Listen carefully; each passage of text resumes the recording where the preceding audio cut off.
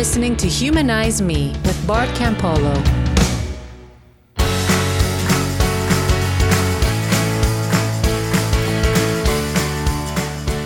Hey everybody, welcome back to Humanize Me. This is... Oh wait, I screwed it up. Never mind, I'll start over. Just don't even... Is it because you're distracted looking at me? No, it's just because I always say, welcome to Humanize Me, and they just said that. Hey everybody, welcome back. This is a Q&A episode, which means I am queuing and A-ing with my friend John Wright and the producer of this fine podcast. John, welcome. Hi, how are you? I'm fine. I'm glad you're here. I'm glad you're here. You know, it's funny. I've listened to a few podcasts recently where the producer plays a role. Like, evidently, it's kind of a thing. Yeah. Yeah, I guess we thought we were inventing something new here with this. Yeah. You remember why this started, this Q&A producer thing? No. Oh, yeah, because I was doing solo podcasts and I sucked at it. Yeah, you were like, I don't like the way these go whenever I'm just talking into a microphone and there's no one to talk back. And I said, well, how about I just jump on with you? Yeah. And what's funny is this is, for those of you listening, John and I are actually watching because the platform, we use this platform called Zencastr, which is kind of a podcast remote recording process that it works really well for us. And John found it. And John, you actually have had interactions with the CEO of Zencastr. That's true. I like that. I like that you name dropped for me. Yeah, I did. I was impressed when you told me that. But the weird thing is Zencastr did a sweeping update of their software. And when I went on to do my last interview with somebody, all of a sudden it's video. Right. So you're seeing the person as well as hearing them. And up until now, we haven't seen anyone. And it has thrown me for such a loop. So I'm such an audio person when it comes to this stuff. And it's distracting, and it kind of gives me horrible flashbacks to all these Zoom calls I have to do. And anyway, I don't know what I think of it, honestly. So you and I, because like we're going to try this, and yes. I'm going to be interested if people are like, I feel a different quality of connection. You seem more distracted, or you seem more intense. Like, can you tell when we're seeing each other? I just don't know how I feel about it. I don't know either. I don't know, but I can see you, and there's part of me that does like it, and then there's another part that just like I'm distracted now by the way you're looking and what you're doing and where you're looking, and I don't know. And most people that can see me say I'm a little. I like some parts of it. Nobody ever says I like the whole package. All right, so listen, we're going to cut right to the Q, and again, we shouldn't call it Q&A. We should call Q&R.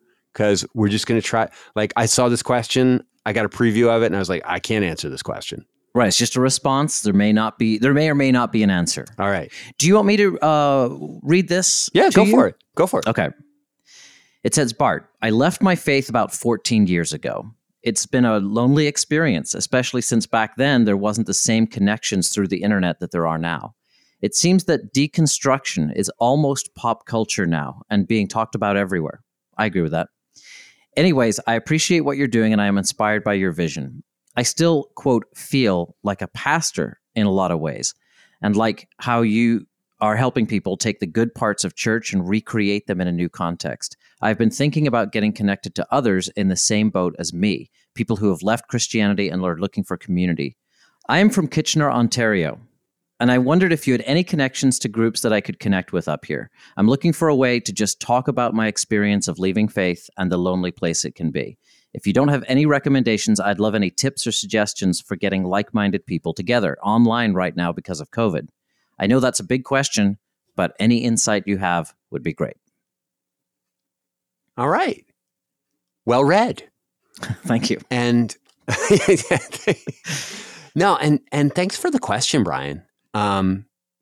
It is a question that comes across the transom almost every week to me in one way or another. Yeah, you get this a lot. There's a lot of lonely people out there. Mm-hmm. Deconversion or deconstruction or whatever people call it it can be really lonely, because in many cases, the person going through it, their whole network are people that are still in the church or in the game. And sometimes people are isolated within their own family, within their marriage. Sometimes they live in a small town that's got a very tight community and it's built around their church, or it can be really lonely space to be. Definitely. Yeah. And Brian's right. On some level, it's way better now because there are ways to connect with people online, even if you're in a little tiny, 5-church town in the Bible Belt. Mm-hmm. You may have to be on the down low in your real life, but you can still talk to people. Right. Yeah. The rest of your time can be spent with these other communities of people doing things online. And if only that were satisfying. Mm-hmm. And if only that were what people were really looking for, or what they were missing. But, the problem is that when people leave faith, they're also like in many cases, what they're craving is the kind of interpersonal relationships that you have within a faith community. Right. And famously, we have, a different starting point on that stuff, because I probably find the internet and online communities more useful than you do, or more, but we agree on the basics that, essentially you need more than that, ideally. And yeah, sometimes it's all people have in this space. So what do you think? I mean, there's a lot in there, because it's really asking about, do you have connections to groups? But and you do sort of, but maybe not, and certainly not in person for this person.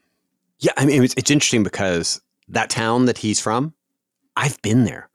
I spoke at a little church there 25 years ago. Wow. Ran a youth retreat and spoke in church on Sunday morning, and yes, I know the town. But all my connections there are evangelical. Right. so I can't be much use to him there. But I hear this all the time. Do you know anybody here? Do you know anybody there? And in most cases, I don't. Mm. Or the person I know is such a specific case that, yes, the one person I know in, Dubuque, Iowa is, your age, right, and wants to be your friend. And they is also entirely available. They also play chess. So the matchmaking thing can be hard that way. But of course, fellowship or community or family is never really all about somebody who's just like me. Heck, what we're finding is that, I talk to a lot of marriage counselors, and marriages where people have matched up because they have similar interests often don't do very well, because the people are so similar that they end up getting hung up on small differences. Mm.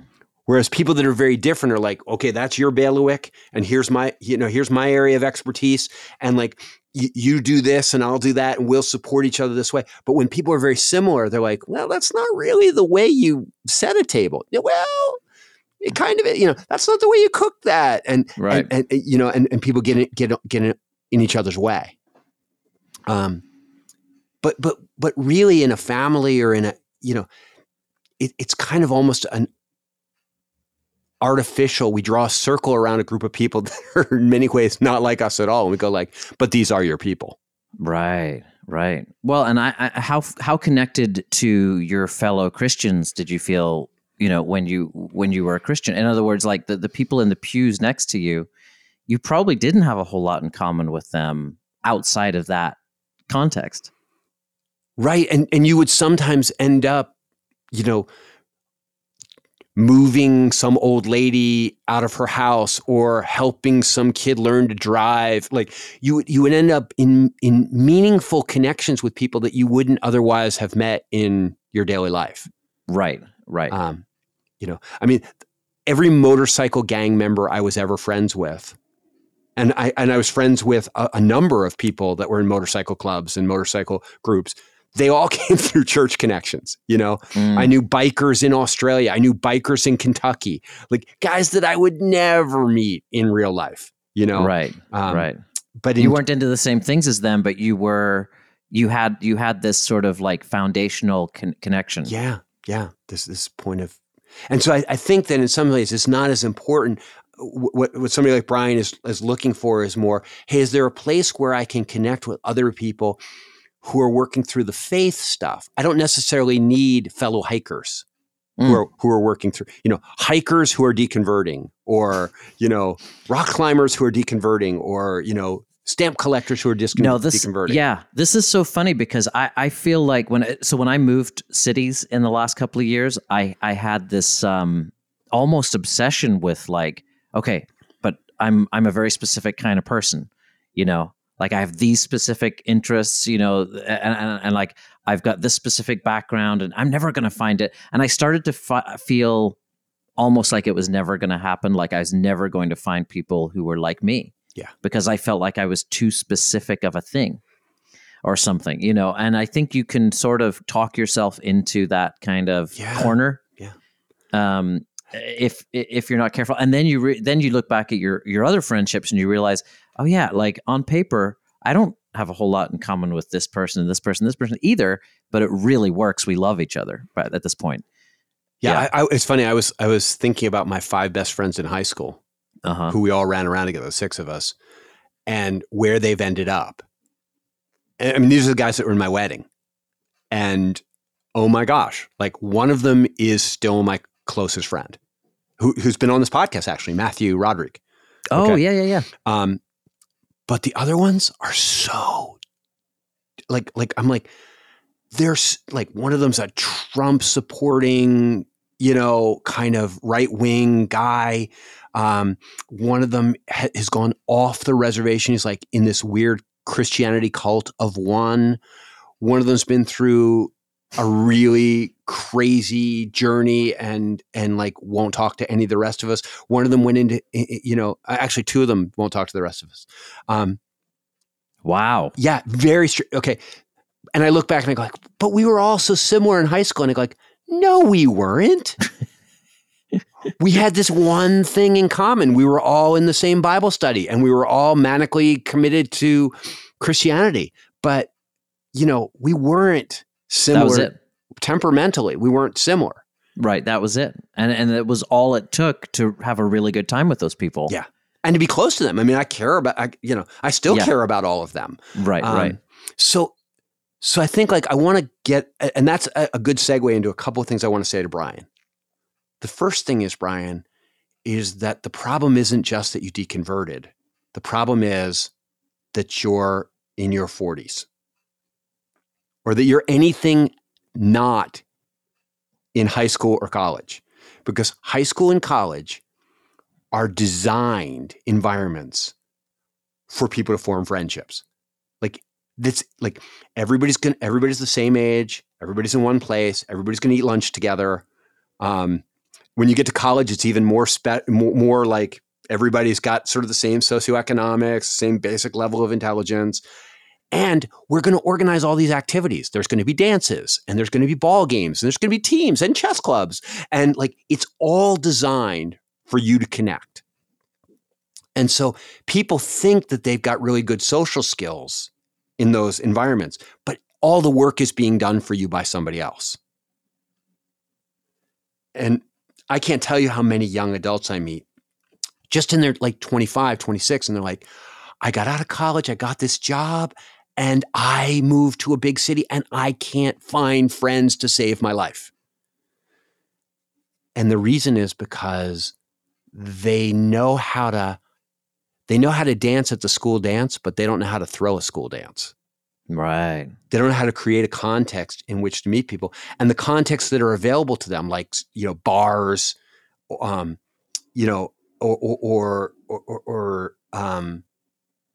like online dating services, like these are foreign to them.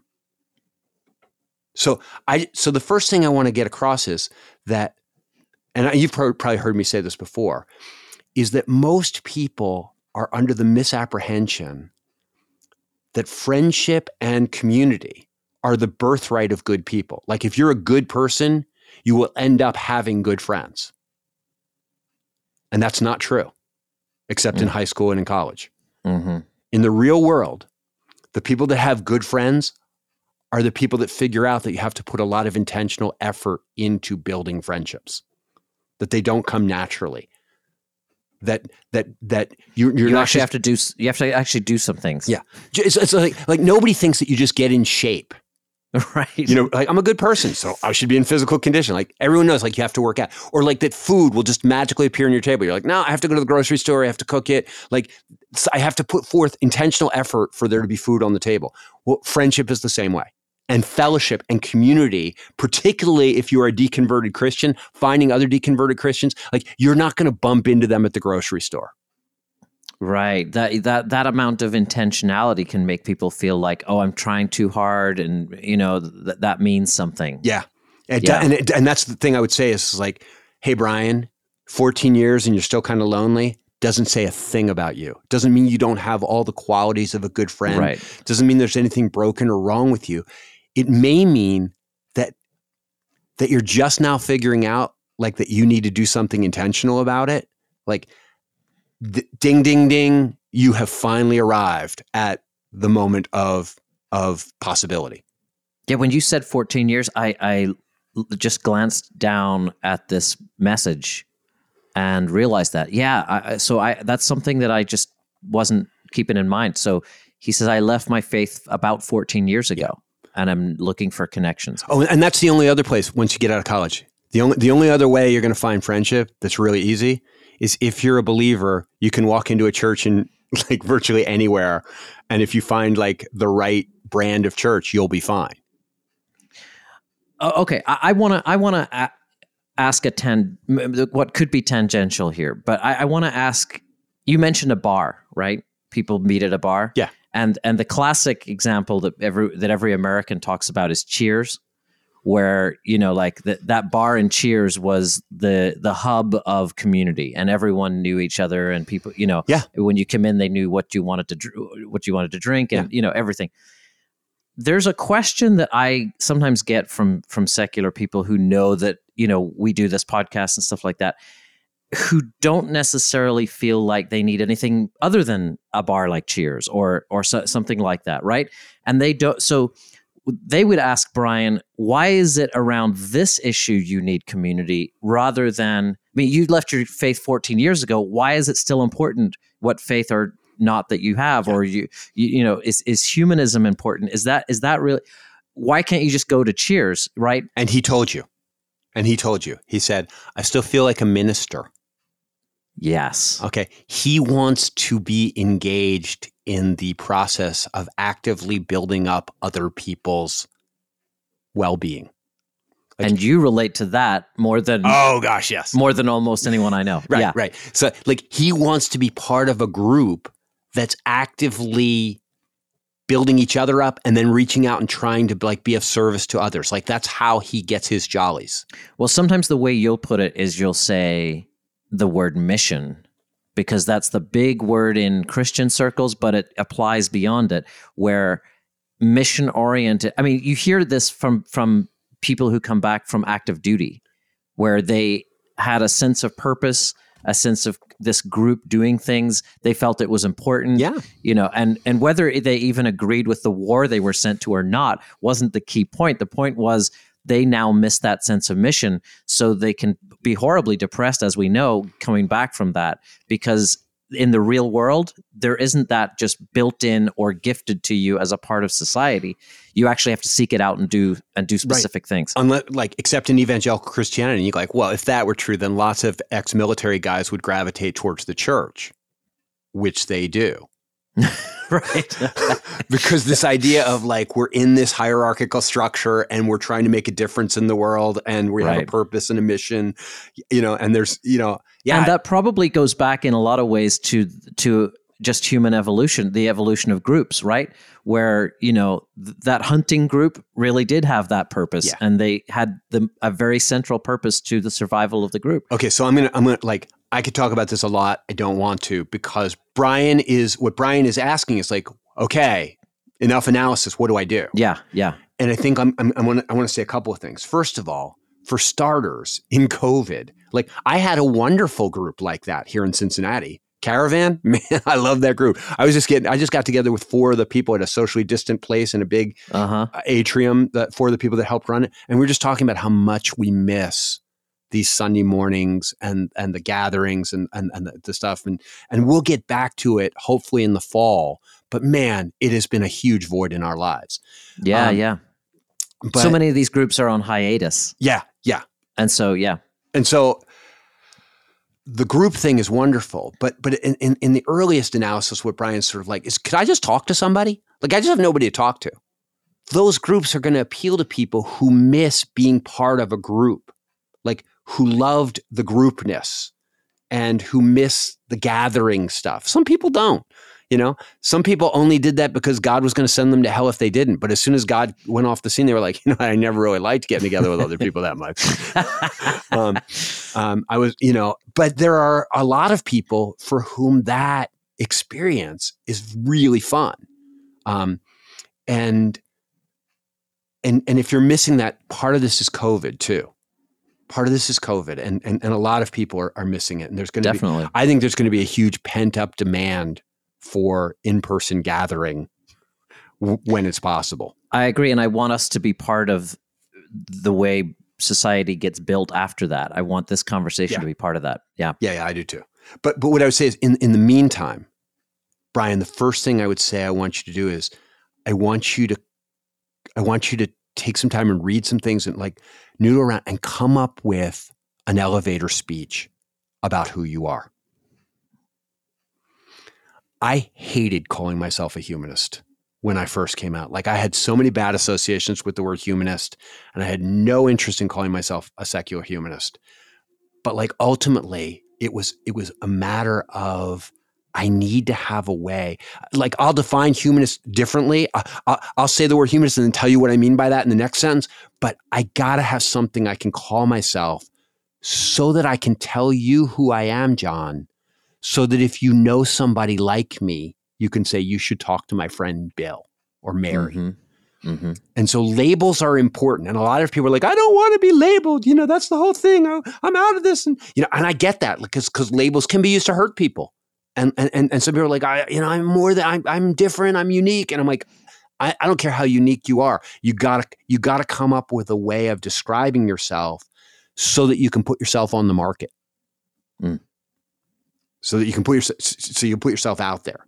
And so, first of all, I think you need to say like, I'm this. And you can say like, I guess I'm more of a Bart Campolo type of humanist than I am a, Matt Dillahunty kind of humanist. Like if you want to narrow it down, or you can just say like, I'm a humanist. And what I mean by that is that I don't believe in God, but I really do want to devote my life to making things better for other people. But you've got to have a 1 or 2 sentence way of describing yourself, a spiritual identity. Okay?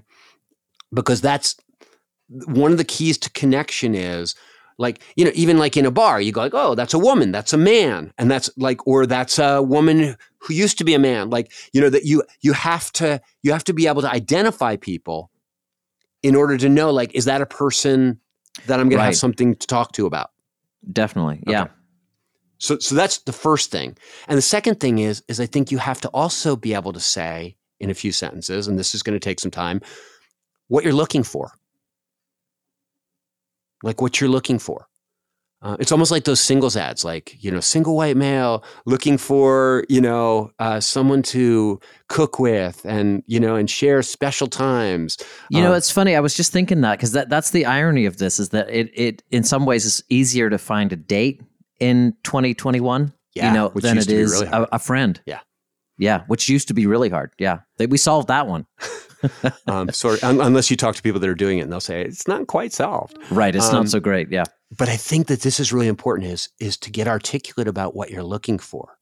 So when what I would say is it's okay to say, what I'd like to be part of?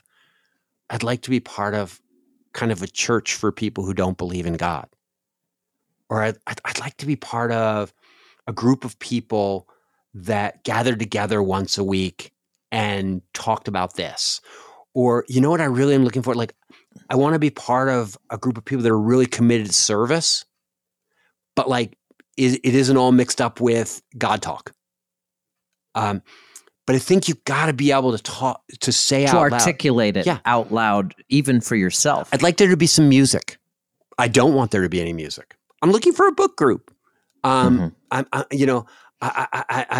looking for someplace to talk about these kinds of ideas. I'm looking for someplace where a group where there are people of all different generations, so that I kind of miss that. But to really visualize what it is that you're looking for, and be able to describe it, because in a lot of cases, it's just like starting a restaurant or anything else. There's a period of time where you just talk about it a lot. And some people go like, "Oh, that sounds good." I remember being in this living room with this guy I had met. He was a theater guy here in Cincinnati, and we had met through a theater thing. And he invited Marty, and he and his wife invited Marty and I for dinner. We're just sitting in their living room talking about our backgrounds and stuff. And I started talking about this thing that I wanted. He was like, "Oh my gosh!" His wife looked at him and said, "He talks about that all the time, how he misses that. I don't know what he's talking about." And we started talking back and forth.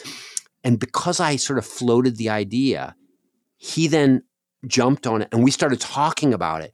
And in the end, like years later, when we started Caravan, he was one of the key people who helped us find the place to be. That's cool. And so what I would say, Brian, is that you're probably not going to find what you're looking for until you can describe what you're looking for. And that's a really important thing. Is you got to be able to describe yourself and describe what you're looking for. And in a sense, part of your description is like, yeah, I'm a really nice guy. I'm a this, I'm a that. You know what? One of the things I'm really hoping for someday I would love to be part of a congregation of people who are pursuing kind of, personal growth and goodness and service to others, but in a completely secular way. Mm-hmm. And what'll happen is that if you learn to put up the flag, you'll be surprised to find that people rally around it. People come together around that flag and they go, "Oh, me too. Oh, me too." But one of the most important things is the people that find friendship are oftentimes people that admit that say, "You know what? I really am hoping to form some closer relationships," and that becomes part of their identity. And you say, "Hey, so what's going on?" You go, like, "Well, it's great here in Cleveland. I'm really enjoying the baseball team, and my job's really good. But you know what, Mom? You know what, brother? You know what, friend in Wyoming? I'm still, I'm really looking to find friendship. Like I want some deeper relationships than I have right now. Not in a complaint way, just in like this is me." Right. Because you'd be amazed at how often talking about these things, keeping them in the front of our mind, makes us sensitive to seeing opportunities around us. And so that needs to become part of your identity, both your self-understanding and the way you present yourself to others. Right. In a practical sense, Brian, you say, "Well, who am I going to have that conversation with?" And I say, "Well, that's where you might want to look into that Recovering from Religion website, because they have a hotline. They do that. They have people who talk to each other about what it's like to be trying to make their way in the world." Yeah, his one sentence he says here, "I'm looking for a way to talk about my experience of leaving faith and the lonely place it can be." And that's what they do. That's those guys. That's what they do. That's those guys. Yeah. And they're connecting people all over the country. And they're really good at sort of boundarying the conversation so that you're not opening yourself up to a lot of weirdness, but being able to have focused conversations with people that are in that place. And sometimes those things grow into, "Hey, let's get 5 of us together and go for a dinner somewhere, or let's go on a retreat somewhere, or let's meet up in the city because we're from all over the place." And real relationships grow out of that. The other thing is, John, not to toot our own horn, but the Humanize Me Facebook group is a lot of nice people, many of whom are in that same space. Yeah, and they may not be local to Brian like he wants, but I'm sure some of them may be. And it is about 1,000 or so really nice people there who are very, into this conversation right now. And what I would say is, like, on that Facebook page, I think it's really okay for somebody to say, hey, this is great. I love this conversation. I'd love to have a phone conversation with somebody who just wants to swap stories. Would anybody be willing to have that phone? Like, it would be a real service to me. That would mean a lot to me if I could just talk to somebody. And you go like, right. It may not set your world on fire, but you know what? That's how these kinds of things, one of the ways you get better at talking about yourself is practice. Yeah, and it's amazing how useful those things could be to someone who doesn't actually even, wouldn't suspect it. I remember listening to Laurie Santos talking. She did that Yale course on happiness, and she talked about how psychologically valuable it seems to be even just to have like a tiny interaction with a stranger, like the smallest thing that you would never even think mattered at all. Mm-hmm. And so, you can imagine something like you're describing where some of these people can maybe get together on like a Zoom call or whatever it is. That could be way more valuable than you think it would be going into it. And, that's the stranger idea is really good because I got very comfortable talking about my spiritual identity. With strangers? Uber drivers, people on buses, so like, because, you just sort of like, so where are you headed? I'm going there. Oh, for work? And you go like, yeah, well, kind of like I do this. And I would just float the idea, like I do this, and people would ask questions. And I started to learn, like when I describe it this way, people shut down. When I describe it this way, people open up. Right. When people like you say, that's good practice by itself. Yeah. And I just think, on some level, if you want to have friendships in which your love of love and your desire to make the most of your life and all that stuff, where that's at the center, that's not something you keep in abeyance until you figure out if somebody's a good friend. And then you're like, oh, now that I trust you, let me tell you about my values. That's something that you put out there right at the beginning. Like, hi, nice to meet you. Yeah, this is like, I'm actually on my way like to a meeting. Like, I know this will sound weird to you, but like I'm part of a group that, is sort of mostly people that used to be faith people, and now we're doing it this way. And so often the Uber driver would say like, oh my gosh, I'm totally a church guy, but I have an uncle who would love your group. Right. Or they would say like, oh my gosh, I never understood that whole church thing. Like, how did you even find this thing? People would be interested for themselves, for their cousins, for their friends, or just, but in any way, in any case rather, I became better at talking about that part of my life and communicating about that part of my life. And Brian, that's the other thing. It's like, it's easy in high school. You get plenty of chances. In the adult world, it's hard to find people and connect with people. So you don't want to blow your chance by stumbling over the words. And you're like, so practice. Talk about, so it works on two different levels. The idea of like walking into a group like Cincinnati Caravan, or Oasis in Kansas City. When we had Smalley on the podcast, he was like, well, there's that great group up there in Kansas City. Right. I'm like, yeah, if you live in Kansas City, lucky you. But if you don't, you may end up having to be a little bit more willing to try to create a little small group thing in your home, where you invite people over that's more akin to a Bible study than a church, to use the analogy. And there are probably easy-ish ways into that kind of setting too, because you could say, let's meet at a coffee shop at first. Yeah, you know what I mean? Absolutely. So I think, like, first of all, there are online resources, and like if you're an ex-pastor, there's that whole clergy project thing that we had some people talk about that on the program. It's a little bit more of a secret, like you gotta go through some process to become part of it, but that's a place where people talk about that stuff too. But the other thing, John, is once you accept that you're looking for those kind of relationships, I go like, go to your local bookstore and see if there are any book groups. Book groups are a place where people that are thinking about ideas gather. And like, it may not be around these ideas, but that's a place to go. And if you end up talking about Mary Oliver poems or Moby Dick or some other book, your values are like, at some point you're going to say, well, I see it this way for this reason. And you're going to surface other people that see it that way for the reason. So I go like book groups. I go like volunteer opportunities. Like, you know, the local school tutoring program, the people who go and do literacy programs in prisons.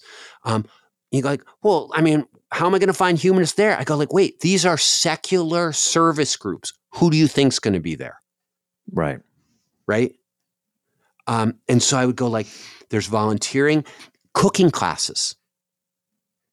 You know, places where people are engaged, because if your desire is to be around people that are trying to make the most of their lives, softball leagues, you know, chess clubs, places where people put effort into getting together around an activity. I think you're going to be surprised at if you go into those settings and you're able to talk about yourself and identify yourself. I think you're going to be surprised at how you're going to draw to yourself the kind of people I think so. that you're looking for. I think so too. Yeah.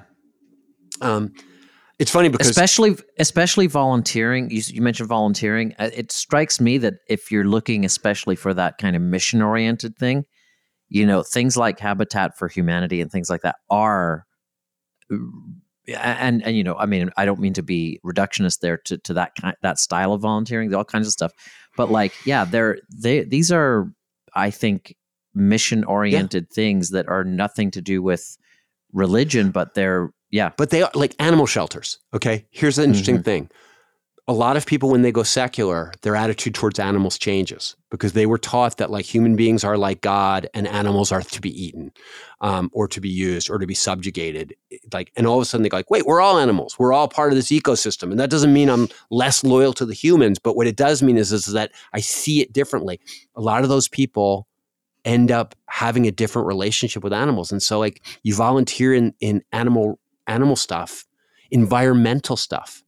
Again, environmental stuff often attracts people that see this life and this world and the material universe as kind of the ground of all being. And so that becomes a place where you're going to find people. The Citizens Climate Change Lobby, you know, they have local chapters all over the place. And you go, but I was looking for a humanist fellowship. And they go like, strangely enough, if you started a humanist fellowship, pretty soon people are going like, what are we going to do together? We should do something about the environment. And like, they're already there. And so I just really like, I think that you have to think like almost the way we all used to think about dating is like, where are the kind of people that I want to find? Well, like, where are the kind of humans that you want to find? And I think that you're going to have to show up. You're going to have to go to some things. And that's why I'm like, I want you to be prepared to have thought through some things and how you're going to present yourself, because it's hard to walk in the door. I think that's good. Yeah. Yeah. I don't know. Yeah. So, so you got to learn to put up the flag so that people know who you are. You got to figure out where the kinds of people that you're interested in are going to be naturally attracted to be. Activity, and you say, well, what about a softball league? And I go, yeah, softball league's not a bad idea either. What I find is that you can sort of divide the world into people that are looking to be entertained and people that are looking to participate. And Brian has self-identified as somebody, I want to participate in something. And I go like, okay, then like whatever people are doing, the participators, the radio control airplane buffs, like you're going to have a better chance of engaging with the other participators. Yeah. Yeah. I think that's true. Now he said, online right now because of COVID, but I think it's not because he prefers online.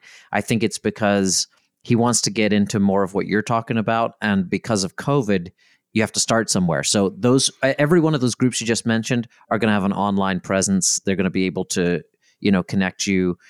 So there are ways in, you could probably be pretty strategic about it, actually, if you wanted to be, and think about the next, 6 months to a year. Yeah. Think about what you're going to want to be involved with, and seek out the local versions of that.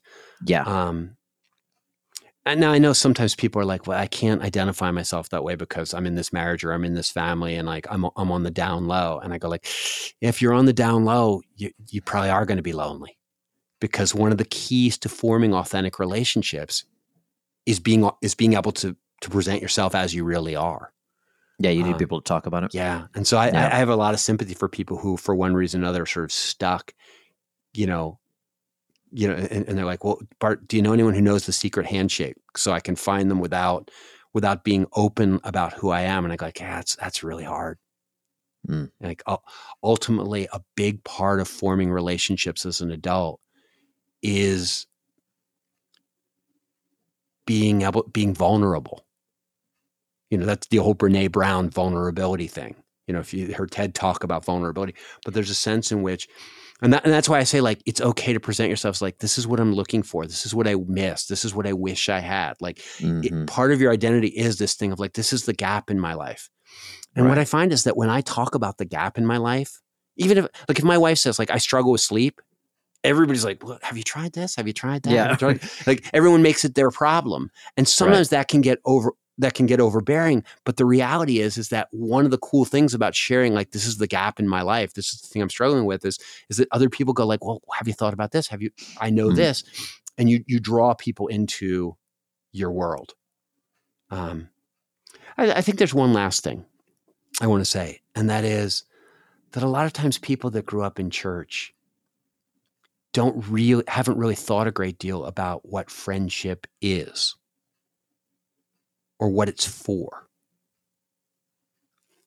And I think you not only would be able to describe yourself and what you're looking for, but I think you have to have a fairly clear idea of like, what do you think a friend is? Do you think it's somebody who's just fun to be around? Or do you think there's an element in which what you're really looking for is somebody who you can commit yourself to, like, I want to see that person thrive. And I think that they want to see me thrive. Like that there's an element of friendship that has to do with, I'm not here to make you like me. I'm here to see you become the best version of yourself. And I think a lot of times when people say they're looking for friendship, what they're really looking for is companionship. And I think it's really important to if you're looking for friendship, then, be on the lookout for friendship, because sometimes you might see somebody like, wow, that person's a lot of fun to be around. And you're like, yeah, but like, are you drawn to them? Do you have a kind of an inner, like, are you rooting for that person? And do you think that they are capable of rooting for you? So I think it's really important. I sometimes say to people, hey, tell me your 5 favorite movie friendships or TV friendships. And then they'll list them for me, like Starsky and Hutch, or, Thelma and Louise, or, and I'll be like, what do you like about those friendships? Like what attracts you to them? And like, you want to not only be familiar with yourself and not only familiar with where other people might be, but you want to have thought through what's the kind of bond you want to have. And a lot of people say, well, I haven't really had many of those kinds of friendships. And I think like, yeah, you're going to have to do some thinking about relationships. And you may end up needing to go to therapy to kind of figure out, like, what is a healthy human relationship? Because a lot of people are trying to find something. And even if they find the right person, they're going to put them into the wrong mold, and they're going to burn that friendship out because they think it's supposed to be X or Y when it's really supposed to be Z.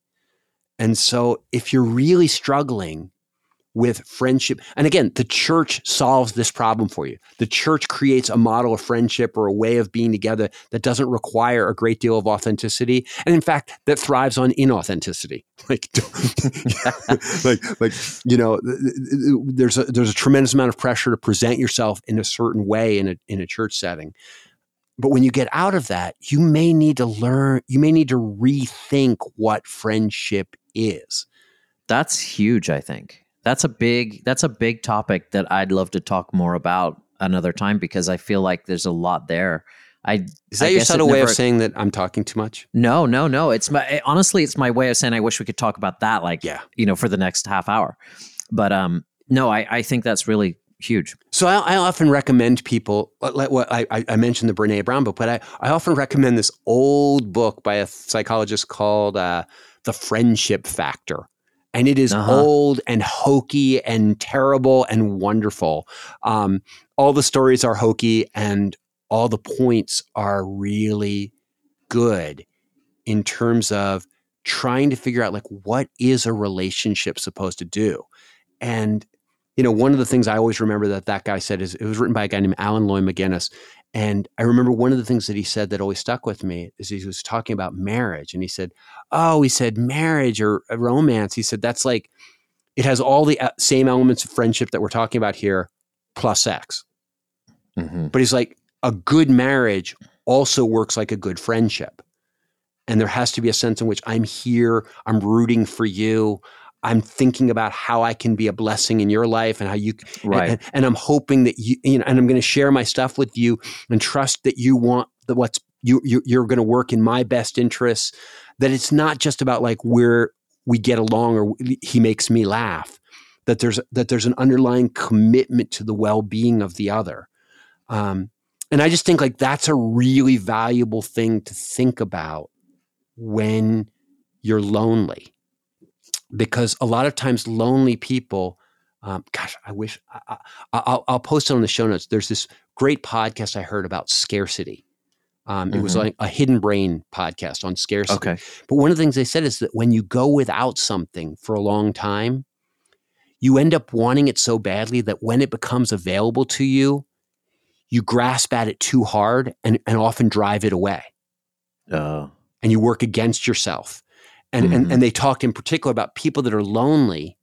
Oftentimes, when they finally get an opportunity at a relationship, they jump into it with both feet and they crowd the person. And they're so excited to be in it that they're like, let's get together every night for the next 20 years. And like, we're going to move in together. And they burn it out. And so one of the things too, I think a lot of the people that are looking for fellowship and friendship need to be thinking about is, okay, what are going to be my tendencies? How do I tend to blow up a relationship, or where do I tend to go wrong? Right. And so I think you have to, a lot of self-awareness. It takes some self-awareness. But I think that self-awareness is not just something like you get by like meditating in a room. I think that self-awareness is something that you get by actually reading and thinking and watching podcasts and TED Talks about friendships, about relationships. And you say like, no, but that's for people that are really into relationships. I don't have very many relationships. I'm like, yeah, that's the whole point, is that you need to be thinking about relationships the way skiers think about skiing, the way cyclists think about bike repair. Like, you need to become somebody for whom friendships and relationships are a topic of interest, are a priority of thought. And so I just like, and Brian, dude, I don't know you, and you're probably like, maybe you don't need any of this, but a part of me goes like, don't just think if I give you the website or if I connect you with this lovely group of humanists that gather together in your town, don't just think you're going to walk in there and it's going to be magical, because like part of the problem may be that you can't find that group, and part of the problem may be that you don't know how to talk about yourself, or that you have unrealistic expectations, or that you've been without it so long that you're rusty at these things. And I'm like, dude. Right. Start fantasizing about friendship. I mean, Lord knows, there were relationships that we became very good in our younger years at fantasizing about and imagining scenarios and visualizing our performance. And you go like, wait a second. You're not saying that I should really think about like what kind of way I would want to relate to a friend, or what kinds of conversations or what kind of meals I would love to serve to a friend. And I go like, yeah, I want you fantasizing about being an amazing friend the way I used to fantasize about being an amazing lover. Because it gets you got to get your mind right. You got to get your heart right. You got to get your expectations right. And so, so a part of this is like, hey, you got a website for me? And I go like, yeah, there's some websites out there. And our Facebook page is a great place. But part of it is like, dude, friend, woman, whoever you are, like look inside and do an inventory, because this isn't about self-judgment. This isn't about self-hating. This is about going like, okay, I got to guard against this. I got to put a rubber band around my wrist and remind myself not to do that. Because again, in high school, you can screw up and there'll be another group of kids at another lunch table the next day. In real life, the target rich environments are so few and far between that you kind of want to show up prepared. All right. I know I'm rambling. That's good. No, that's good. That's good. I will probably put on the show notes a few of the links to the things we've been talking about. Okay. So if you want to send me some, I will. To add to that. And let's see, we'll put on some. What are the things that I should put on? Recovering from Religion. Yep. Clergy Project, our Facebook group, Brene Brown's Vulnerability TED Talk, a link to the book, The Friendship Factor, which is just the one that came to mind. What else do we do? What else would be good? Oh, you know what?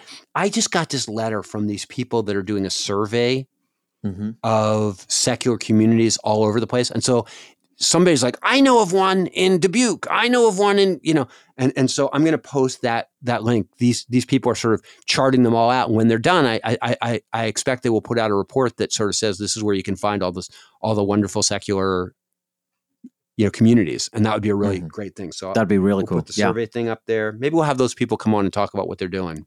Be amazing. All right. Yeah. Anything else? No. Okay. I'm sorry for being so all over the map. Your heart is with a question like that more than almost anything else.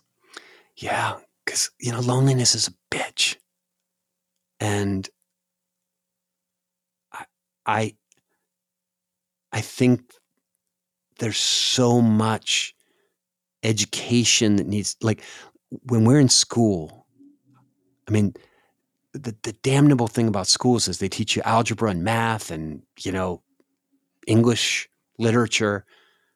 And there was no course on balancing your checkbook. In all the math I learned in high school, they didn't teach me about how to do a check. But that would have been useful. There's nothing about how to fill out your taxes. And so every kid I know, their first year working, they end up calling their parents or calling somebody going, I'm in trouble. I didn't say, you go like, geez, why don't they teach people taxes? Yeah. And or how to change a tire. Like actual things that you will need in life. Why don't they teach the math around that or the physics around changing a tire? Well, you know what? I don't remember the class on how to form good friendships. I don't remember the class. Like I read that New York Times article, 36 questions to fall in love. Right. It's wonderful. Put that up there. It's a great article. It's a great article. You get in an online relationship, you go, you know what? Why don't we try one of these questions? Let's see what happens. We've used them in our family. There was no class in high school where they said, hey, here are some really good questions that you can use to get to know another person.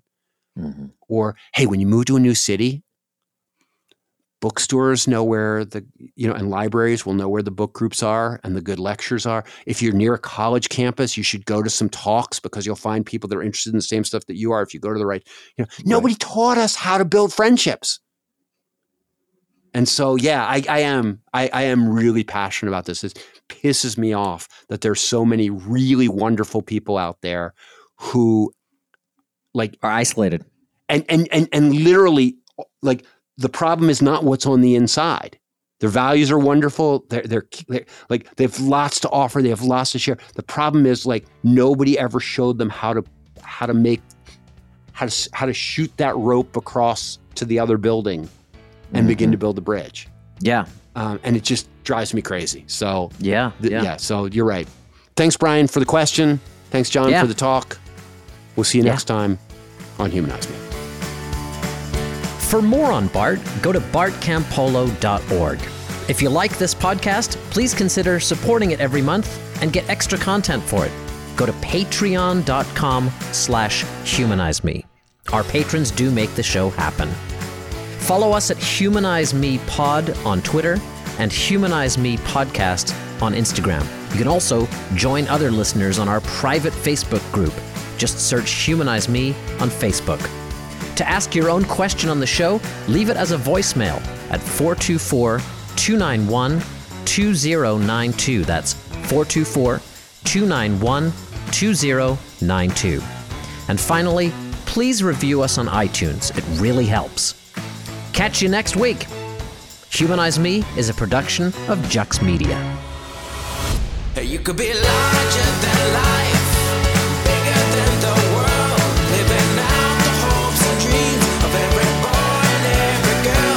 You could fly higher than the sky, shine brighter than the stars. You can have all you ever wanted.